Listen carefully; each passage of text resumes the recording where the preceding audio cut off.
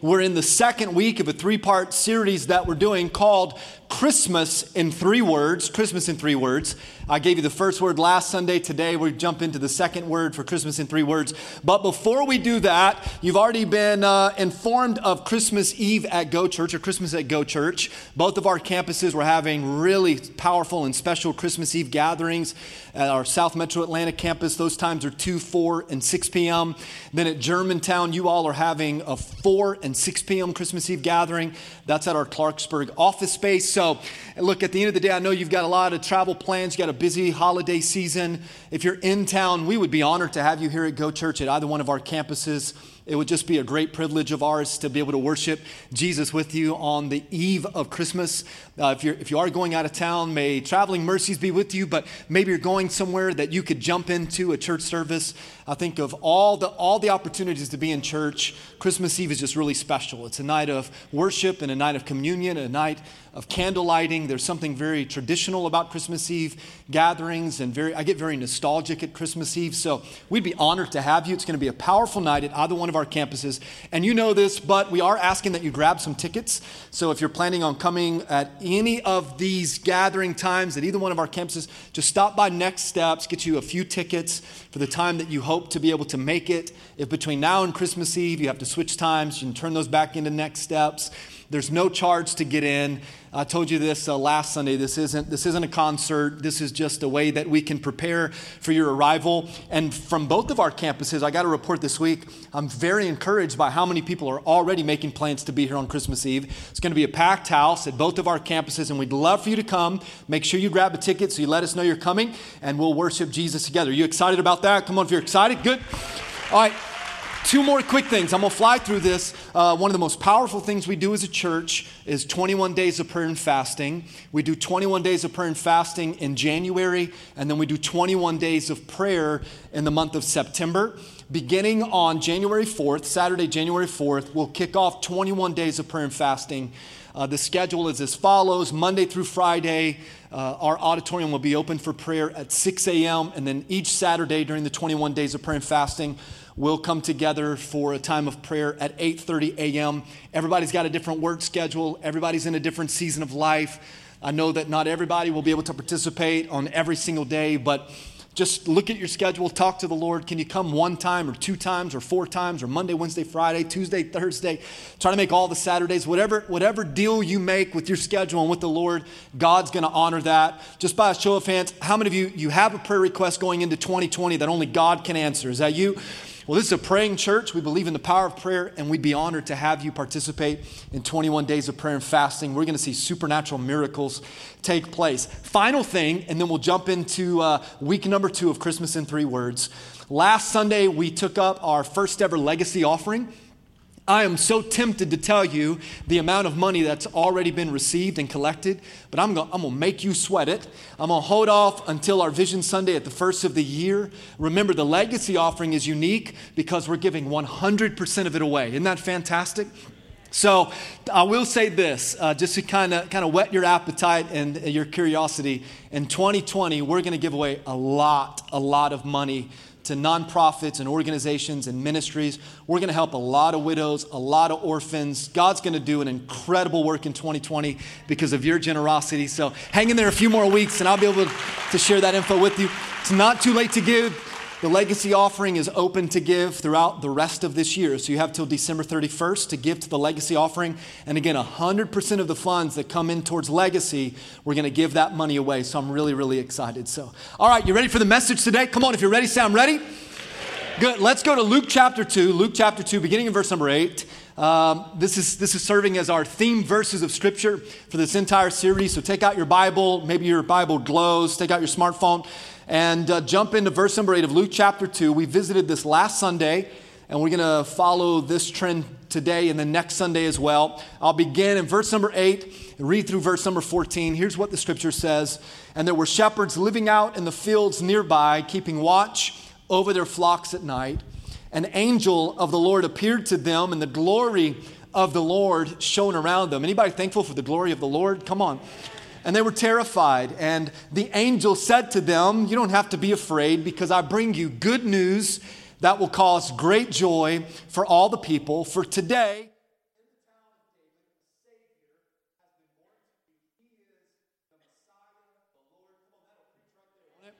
This will be a sign to you. You will find a baby wrapped in cloths and lying in a manger. 2 more verses.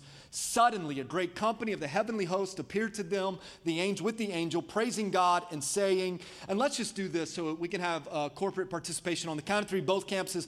Let's read this final verse together. You ready? 1, 2, 3. Glory to God in the highest heaven, and on earth peace to those on whom his favor rests. Peace on earth to those on whom his favor rests. So last Sunday, we looked at verse number 10, and we got our first word from this particular verse. The angel said to them, do not be afraid. And here's why you don't have to be afraid, because there's great news that will cause great joy for all the people. So last Sunday, the very first word that really defines Christmas is the word celebration.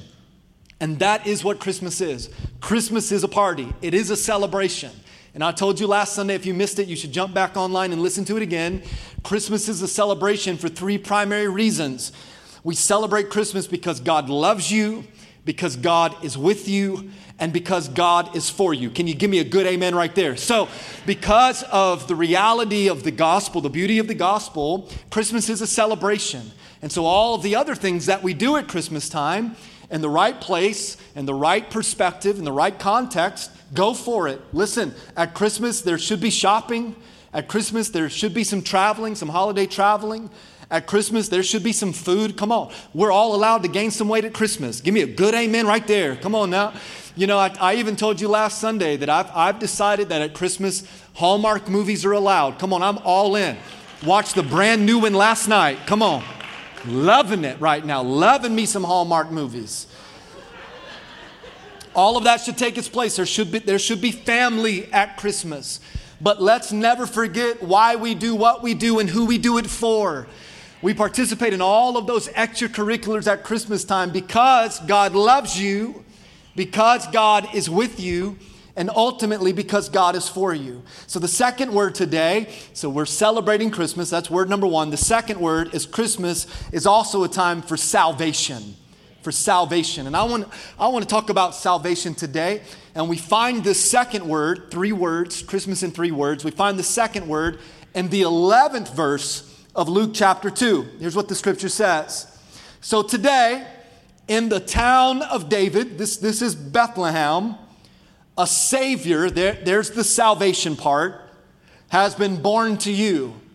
And watch this. This one verse makes the gospel incredibly personal. That the Messiah, the Lord, was born. He's the Savior, and he was born just for you. And I want to make a point at the beginning of this message because I think this is really important for you to understand. God never does something just to do something. Give me a better amen. Like God's just not up in heaven saying, let me do something today. As a matter of fact, every single thing that God has ever done, every single thing that God will ever do is because there is always a purpose and a plan attached to what he did. Are you with me? So everything that God does has a purpose and a plan attached to it. So let me say it this way. If we did not need salvation, if we did not have a need for a Savior, then God never would have sent his son Jesus to this earth. God gave us his son Jesus because we could not save ourselves. As a matter of fact, write this thought down. I like this idea. God will never waste time or energy on things that you and I do not need. He doesn't waste his time. He doesn't waste his energy. He doesn't waste his breath on stuff that we don't need. So the fact that he sent a Savior to this earth means that we needed one. And here's the reality. Whether you realize this statement to be true and you accept this statement as absolute, or whether you choose not to believe this statement, the fact of the matter is what it is. We needed a Savior. And God made a way. God made provision for us so that we could find salvation. So why do we need a Savior? As a matter of fact, let's peel that layer back one step further. What does it even mean to be saved? Because we've heard that before, right? Somebody said, I've gotten saved. Or maybe you've heard someone say, he got saved or she got saved. And in churches all around the world, we give opportunities for people to get saved. What does that even mean? I'll keep it really elementary here for a moment, not to question your intellect, because of all of our gatherings, you all are the smartest. Come on now. So, but let me just kind of help you. Saved literally means this. Saved means to be rescued. Saved means to be delivered. And I love this one. To be saved means to be set free. So whenever we talk about the idea of salvation, we are talking about God rescuing us. Whenever we talk about being saved, I got saved, what the declaration there is I've been delivered. I've been set free. And watch this. This salvation, the idea of salvation, the promise of salvation, the gift of salvation is the only way that we get to inherit heaven. Let me tell you this funny story I read earlier in the week. So there's a Sunday school teacher, and she's teaching Sunday school at her church, and she's been assigned to teach the 5-year-old class. So she stands up in front of the 5-year-old class, and she says to them, talking about the idea of salvation in heaven, she says, if I sold my house, and if I sold my car, and if I had a yard sale and sold all of my possessions, and I took that money and I gave all of that money to the poor, would I make it into heaven? Would I get into heaven? Well, all of the 5-year-olds, they responded with a unanimous no. So the teacher took it a step further. She said, if I cleaned the church every day, I vacuumed the carpet, I took out the trash, I swept the floors, I mowed the yard, I took care of the building, and I never charged them $1 to maintain the church, would those works get me into heaven? And the 5-year-old class responded unanimously, no. So then she said, well, what does it take to get to heaven? And one little 5-year-old boy in the back of the class, with all the confidence of the world in his heart, he stood up and he said, you want to go to heaven? You got to be dead. Come on now, that's funny. You got to be dead to go to heaven. Now that's a cute little story, and there might be some truth to it. But if you want to go to heaven, you have to be saved. That's the only way to get to heaven. Breathing your last breath here on this earth does not guarantee us eternal everlasting life. The only way that we get to stand before the Father and hear Him say, well done, thou good and faithful, is for those whose names are written in the Lamb's book of life. Are y'all going to help me preach today? The only way that we get to heaven is to say, I can't rescue myself. I can't deliver myself. I'm living a life in bondage. So Jesus, I need you to come in. I need you to come into my life. And what so many people don't realize is that salvation is actually 3-dimensional. There are 3 parts of salvation, and I want to walk through these 3 parts with you this morning. Salvation is this: you are saved from something, you are saved for something, and then you are saved by something. You were saved from something, for something, and by something. I want you to take a lot of notes today because I'm going to give you quite a bit of content. Let's start with the first dimension of salvation, and that's the fact that we are saved from something. See, whenever we say yes to Jesus, whenever we commit our life to a relationship with Christ Jesus, then we are saved from something. This is just a part of my own testimony, but the day that I met Jesus in 1999, I was saved from a lifestyle of addiction. God did that. God delivered me and He set me free from a lifestyle of addiction the day that I met Jesus. See, whenever you meet Jesus, He saves you from addiction. He can save you from the weight of guilt. He can save you from a life of worry or anxiety or bitterness or even that hatred that sometimes grows in our heart. And listen, at the end of the day, I could give you an entire list of things that you can be saved from because of Jesus Christ.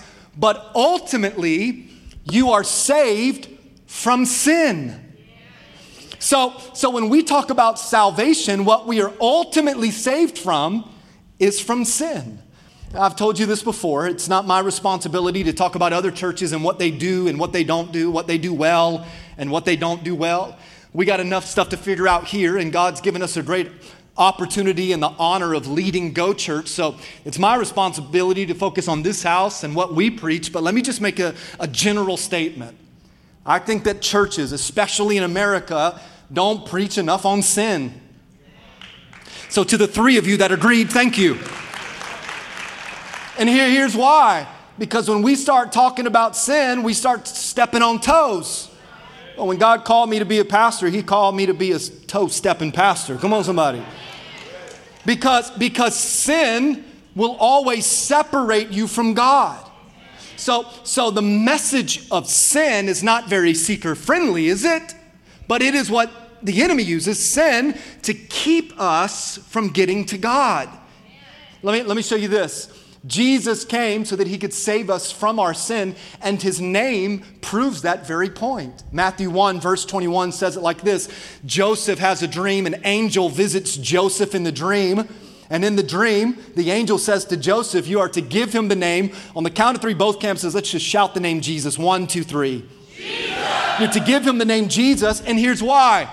Because He will save His people from their sins. He'll save His people from their sins. So let me ask you this, and again, not questioning your intelligence, because you all are the smartest of anybody that attends this church, but what is sin?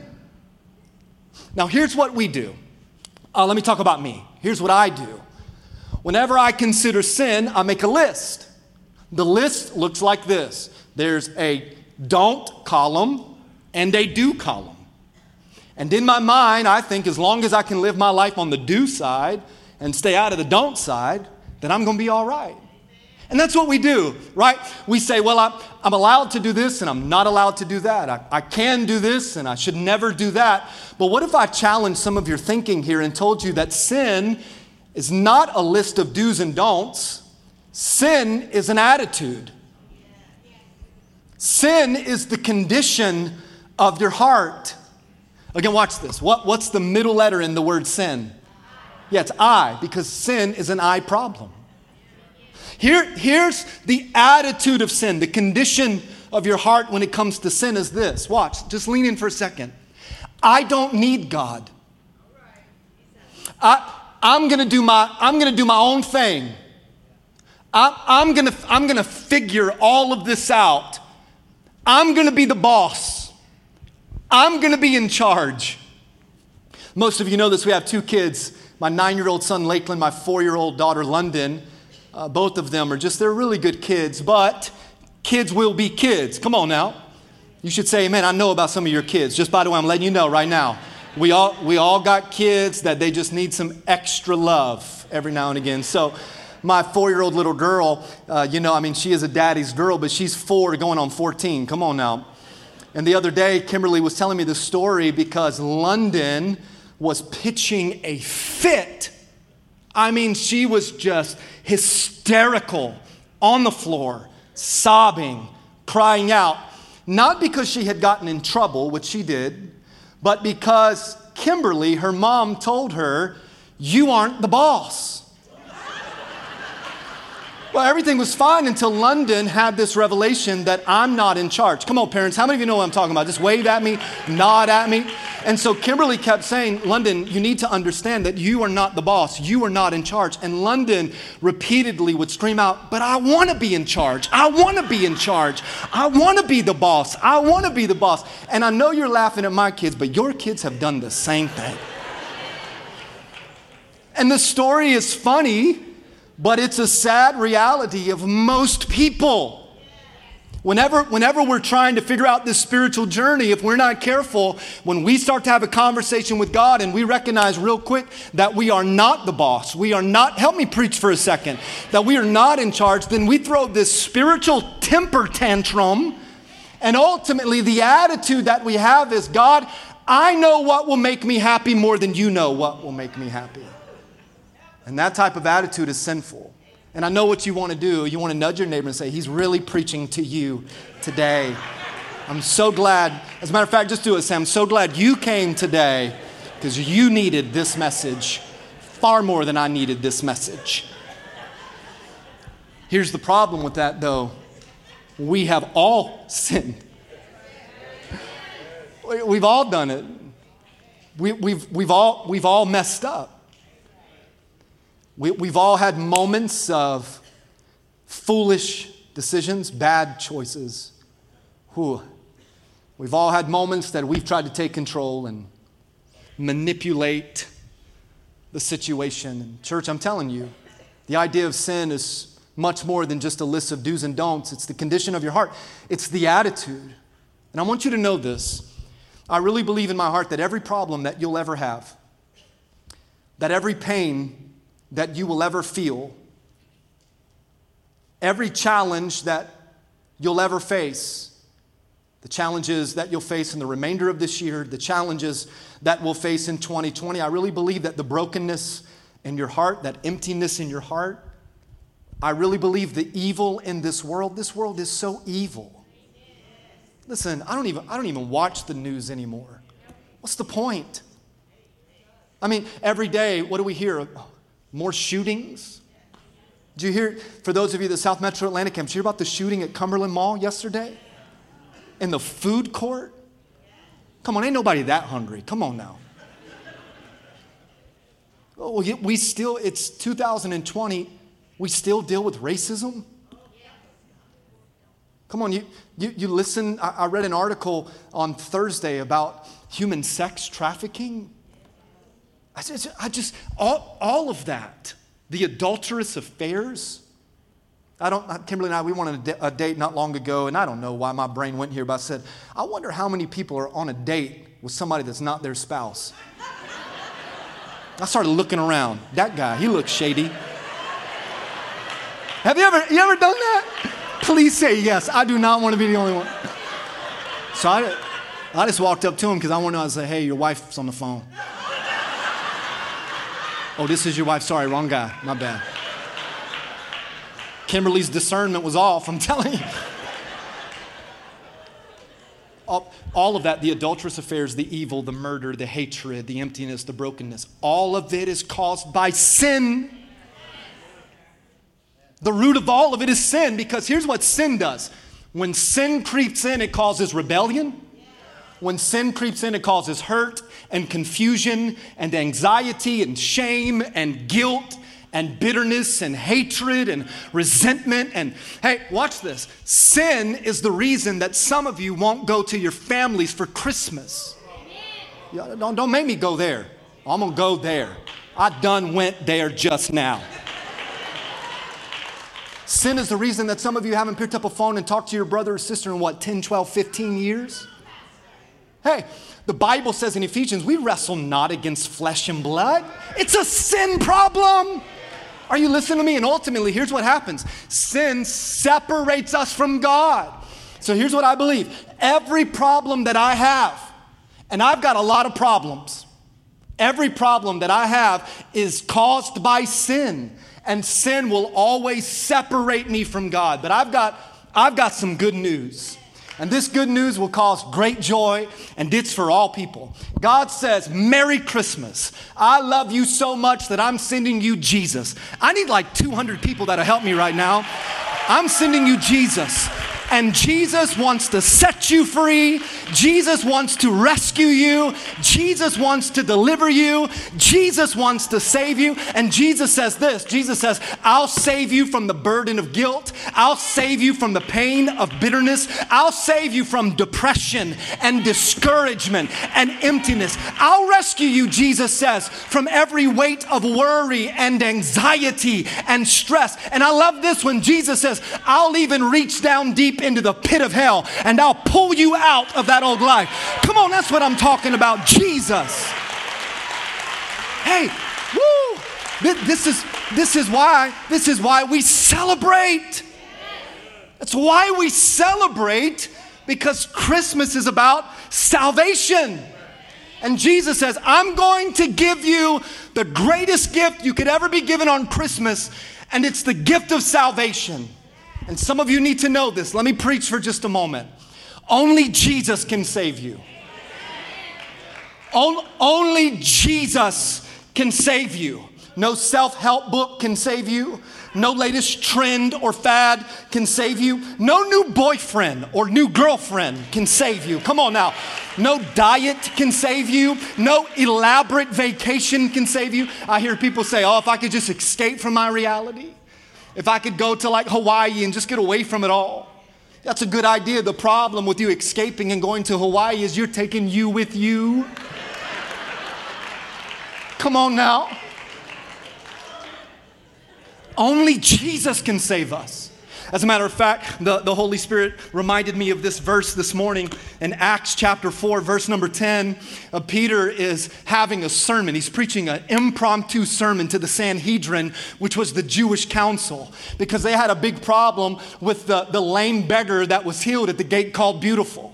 And so Peter stands up and he has this conversation. In verse number 10, he tells them this. He says, let it be known to all of you and to all the people of Israel that by the name of Jesus Christ, by the name of Jesus Christ the Nazarene. And then, I don't know, Lord forgive me if I'm taking this out of context, but I think he gets a little like, You know, have you ever been that way? Like, don't make me snap my fingers in a Z formation. You know what I'm talking about? And he's like, yeah, Jesus, the one you crucified. Jesus, the one whom God raised from the dead. By this name, this man stands right here before you and is in good health. Jesus is the stone and which was rejected by you, the builders. But now he has become the chief cornerstone. And I love verse 12. And there is salvation in no one else. Come on, church. For there is no other name under heaven that has been given among men by which we must be saved. Watch. Every problem I've got is caused by sin, and God knew it, so God made a way, and the way is through Jesus Christ. Take 20 seconds right here and give Jesus some praise. Woo! My God. Oh, Jesus, here's the truth. Your salvation is not going to be found in some place. Your salvation will not be found in some program. Your salvation will not be found in some great sermons, because I have preached some great sermons. Your salvation will not be found at the bottle of an empty, or the emptiness of a bottle, or the pill that you've been trying to take to escape from it all. No. Salvation can only be found in the person of Jesus. Jesus. Right now, I take 10 seconds. Jesus, we honor you. We thank you. We worship you. Thank you for loving me in spite of me. Thank you for coming to save me from my sin. One more time and give Jesus some praise. Come on. Come on, both campuses. Somebody bless his name. Come on. Hallelujah. Oh, I gotta move. So not only does Jesus save us from something, and ultimately it's sin that he saves us from, but he also saves us for something. I'm sure if you gave me time, I could come up with more reasons as to what you're saved for, but let me give you two primary reasons that God saves you. He saves you from something, the penalty of sin, but he saves you for purpose. Listen to me, it's why you're alive. Jesus saves you on purpose and for purpose. Remember, he doesn't do anything just to do it. Everything he does has a promise attached. And the reason that he sent his son Jesus to save you from sin is because he has a purpose for your life. And I think along the way, many of us, we've forgotten that there is a calling on our life. And this calling that you carry is as unique as your fingerprint. How do I say it? You've heard me say this quite a bit. Write this thought down because I really believe it. God didn't create you and then give you a purpose. It doesn't work that way. God had a purpose, and so he created you. So he didn't create you in his image, and then there you were in front of him, and he said, now what can I do with this individual? No, he had a purpose, and so he thought, now how can I make someone to accomplish this destiny? So you're not created and then given a purpose. No, there was a purpose, so God created you. You are alive for a reason. And watch this. Whenever we lose the hope of the reason, we lose the hope for living. God doesn't make mistakes. Now, like me, We've kind of played God. We've gone our own way. We've gotten out of a line at times. Come on, nod at me if you're with me. But God says, I'm going to save you from that so that you can come back into alignment and accomplish the very reason that I designed you. And I love this. It's 2 Timothy 1:9. Let me get back on track here. The verse says it like this. He saved us. Thank you, Jesus. And then he called us. Thank you, Lord. To be his own people, not because of anything that we have done, but because of his own what? And what? Yeah, so you were saved on purpose, for a purpose. And I think, without sounding like this is an arrogant statement, because it's not, I think one thing that really sets Go Church apart is our desire to help you discover your purpose. We've made a decision years ago that we were going to help as many people get saved and discover their purpose as we could. So we created what we call Move Track. Move Track it happens the last Sunday of every month. We offer free food and childcare to make it easy for you and convenient. It's the last Sunday of every month. Even this month, the month of December, because I don't think there's a better gift for you to get this year than to say yes to Jesus and then figure out why you're alive. So you end one year and begin a new year knowing your identity and your calling and the reason that you're alive today. So I'm just encouraging you. Many of you have gone through Move Track. Some of you have yet to go through Move Track. Stop by Next Steps today. Ask for more information. Go to the website. But Move Track will help you discover that purpose and that calling that God has for you, because he saved you on purpose and for a purpose. But there's another reason that he saved you. It's not just for purpose. Watch. He saved you for heaven. A place where there is no sickness. A place where there's no pain. A place where there's no problems. A place where there's no politics. A place where there is no racism. A place where there is no financial burden and debt. A place where there is no sickness. It's heaven. You know, none of us know when we're going to breathe our last breath on this earth, unless you play God, and then you will decide when your time is up. But beyond that, whenever we just live our life, I mean, we don't know. I think the older I get, the more I really consider the beauty of heaven, because the older I get, the closer I get, but also the older I get, the more people have gone on before me. You know, I don't ever want to live my life and at the end of it have regret. So I try. I'm not batting 1,000, that's for sure. And I'm not standing up here pretending like I am, but I try to embrace each day as it is, because it could be my last. And then I've watched my mom. My mom has struggled physically for a long time. This past week, she had her 28th major surgery. 28. That doesn't include having 4 kids. Come on now. If there's a part on my mom's body that hasn't been operated on, I don't know about it. I mean, from knee replacements to shoulders to back, she has degenerative disc disease. And as long as my mind can go backward, I've always heard my mom stand in faith to believe she was going to receive her healing. Last night, about 9 o'clock, they called. My mom was having complications from the surgery, so they rushed her to the emergency room. Now, I don't think it's my mom's time to go, and I'm not planning on it being her time to go. We just bought them a Ring doorbell for Christmas. Come on, they got to get that thing installed. Come on now. But when I talked to her last night, the tone was different. It was a longing for fullness of health, like an exhaustion of, and the reality of this world isn't where I'm going to be forever. Now, that's not a sad story. It's actually very beautiful. My mom's going to recover. You can't keep a good woman down. Come on. But listen to me. The beauty of all of this is her hope is not in the address and where she lives. Her hope is in the address of where she's going. Come on. And I'm not at the end of the message yet.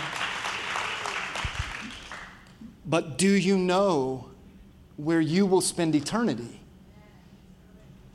Do you know? Because God sent his son Jesus to save you for the purpose of, while you're alive, to accomplish his will, but we will all breathe our last breath. You can find the fountain of youth and drink gallons of it. You can go to Arizona and have your head froze. You know they're doing that now. I don't know the point of that. I don't want this thing frozen. Come on now. But at the end of the day, we'll all stand before God. And will you have lived your life on this earth for a well done? Well done. Because that's what he saved you for. Have you ever, I got to move on, but let me say one more thought. Have you ever considered eternity? Have you ever thought about that? Eternity? It's tough for our, finite minds to comprehend infinity, because everything we do here on earth has a schedule attached. School starts at this time. We get off of work at this time. We'll go on vacation on this date. Everything's got numbers and dates and all. Eternity is forever. 10,000 years? 100,000 years? What? 1,000,000 years? Now, I'm not trying to scare you into saying, oh, goodness gracious. I'm just trying to make sure you understand that if he died for heaven, heaven can be yours. John 1:12 says it like this, and there's other verses. But to all who believed, do you understand that's all it takes is faith? The kind of God you serve doesn't require you to fly yourself into some building or strap a bomb around you. No, the God that you serve simply says to all who believed and you've accepted him, then you are given the right to become children of God. I'm almost done. Hang in there for a few more minutes. Do you know what children receive? They receive an inheritance. And your inheritance as a son or daughter of God is the promise of heaven. It's the promise of heaven. There's a little bit of old school in me. There is. You think you know me, but you don't really know me. Kimberly will come out sometimes in the living room and I've got some Christian music playing, but it's like the Gaither Vocal Band. To the 8 of you that know what I'm talking about, hello. Some good old Southern gospel music. And Kimberly will say, who are you? And I'll say, you don't know who I am. There's that little bit of old school in me, and this morning I just woke up and I started thinking about the old song, When We All Get to Heaven. What a day of rejoicing that will be. When we all see Jesus, come on now, we will sing and shout the victory. Won't that preach today? Come on, just thank him for the promise of heaven. Come on. I got to move. You're saved from something, you're saved for something, and then you're saved by something. And if you want to know what you're saved by, then that something is grace. Amazing grace. This isn't on the TV, but I want you to write this down if you're taking notes. What is grace? Grace is this. Grace is when God gives you what you need and not what you deserve. Let me say that again, because that's good. Grace is when God gives you what you need and not what you deserve. Grace is this. Grace is God saying, I'm going to take all of your problems and I'll make them my problems. You just have to give them to me. I wish I know who came up with this acronym because I would give them credit where credit is due, but I like this one. Grace is this. God's riches given to you at Christ's expense. I got to say this fast. In this book, from Genesis to Revelation, over 3,000 promises. And because of what Jesus did at the cross at Calvary, if you believe in him and you accept him as Lord and Savior, then all 3,000 promises become yours. So grace is God's riches, his promises given to you, not because of what you've done, but because of what Jesus has done for us. And this type of grace, you can't buy it. You know, we're really good at buying stuff nowadays, aren't we? I told you last week, Cornelius is still dropping off packages from Amazon.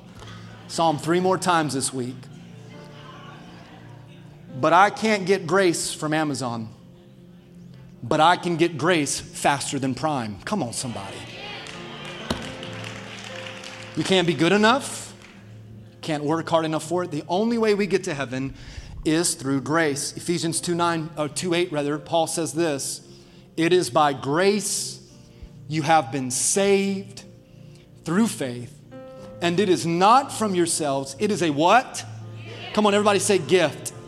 So here's the closing. Whenever you are exchanging gifts this Christmas, do that. You should. And buy that person you love a gift. That's important. But here's the challenge. With every gift that you get and every gift that you give, what if you just pause to say, the greatest gift that's ever been offered to me is the gift of amazing grace. It's grace. Amazing grace. I'm going to tell you one quick story. We'll be done. When I was in college, I was always trying to figure out a way to, make some money, pay for books and tuition and all of that. So I took a few random jobs here and there. I worked at Papa John's for a while delivering pizza, so much so that my car, it smelled like pizza forever. So I delivered pizzas for a while. For a couple of semesters, I worked at Kmart as a security guard. That's right, because they looked at me and they're like, man, this guy's swole. He's huge. I was the best Barney Fife Kmart security guy you've ever seen. Pew, pew. But one job I did consecutively in the summers was I was a lifeguard. I had a little David Hasselhoff in me. And our school had set up this program with certain youth camps that if you worked the summer, then you would get a scholarship that would be applied towards your tuition or books or whatever. So it was a great deal. Got to spend in the summer in a few states and lifeguard and whatnot. So I did that for 3 or 4 summers consecutively, and I only saved one kid in all of the years of lifeguarding. We always gave a swim test before camp began because every kid's going to tell you they can swim. So we would say, well, let's see if you can really swim. And if you can swim, then you got a wristband that says, you passed your swim test. And if you didn't, then you'd have to stay with a chaperone in the shallow end. Or throughout the week, we would teach kids how to swim so that they could, eventually get the wristband and swim on their own. Well, during the swim test, it was in Tennessee youth camp. This boy jumped in and he just went straight to the bottom. I mean, boom, straight to the bottom. So I waited like 3 minutes. 4 minutes. I'm thinking, man, this kid can hold his breath. Well, I knew right away this kid's in trouble. Now, I want you to hear this because I'm going to make a spiritual connection. One of the most understood rules in lifeguarding is safety first. Because whenever there is someone in danger and they're in the water and they're panicking and they're flailing and screaming and treading water. They're trying to just get their head above water to catch a breath. That's very dangerous if the lifeguard jumps in to save them. Listen, while they're trying to save themselves. Because anytime you try to save somebody that's trying to save themselves, you both will end up drowning. Are you hearing what I'm trying to say? So what any good lifeguard knows is that, every second matters.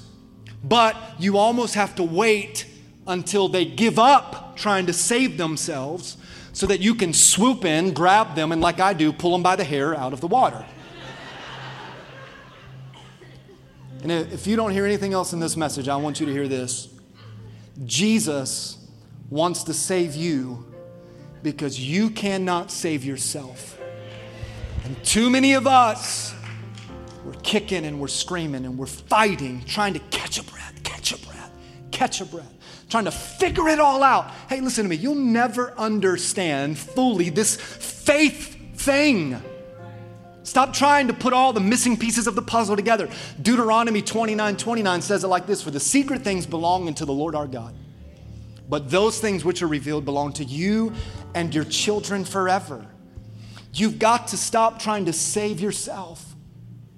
You got to stop trying to figure it all out. And listen to me. You've got to stop leaning on your own understanding or lack thereof and start leaning on Jesus. Because the moment, listen to me, the Bible says that he's sitting at the right hand of the Father using the earth as his footstool. He's the great lifeguard, looking upon the elliptic of the earth at his sons and his daughters, struggling for survival. And the whole time he says, wait a minute. I've provided salvation from something, for something, and by something. Just give up. The old school church would say it like this: let God be God. Question that I'm closing with: have you accepted this gift of salvation? If not, don't leave either one of our campuses without accepting this gift, because he wants to save you from something, for something, and by something. Every head bowed. Come on, just for a moment. If you're ready to make this decision, nobody's looking but me and the Lord. If you're ready to make this decision and say yes to Jesus, I'm counting to 3, both campuses, and I want you to put your hand up and put it right back down. I'm tired of being my own boss. I'm tired of being in charge. I'm tired of trying to save myself. I'm just ready to try God. I just want to try God. You'll never be disappointed in that decision, I can promise you. If you're ready, let me know. 1, 2, 3. Hands up, both campuses. Lots of hands today. Many hands. Come on, anybody else? Lots of hands. Wow. Thank you, Jesus. Thank you, Jesus. I've asked both of our worship teams to sing this chorus, and then your campus pastor will close with a closing prayer of salvation. So at both campuses, you can remain seated, but can you lift your hands and let's worship Jesus for just a moment.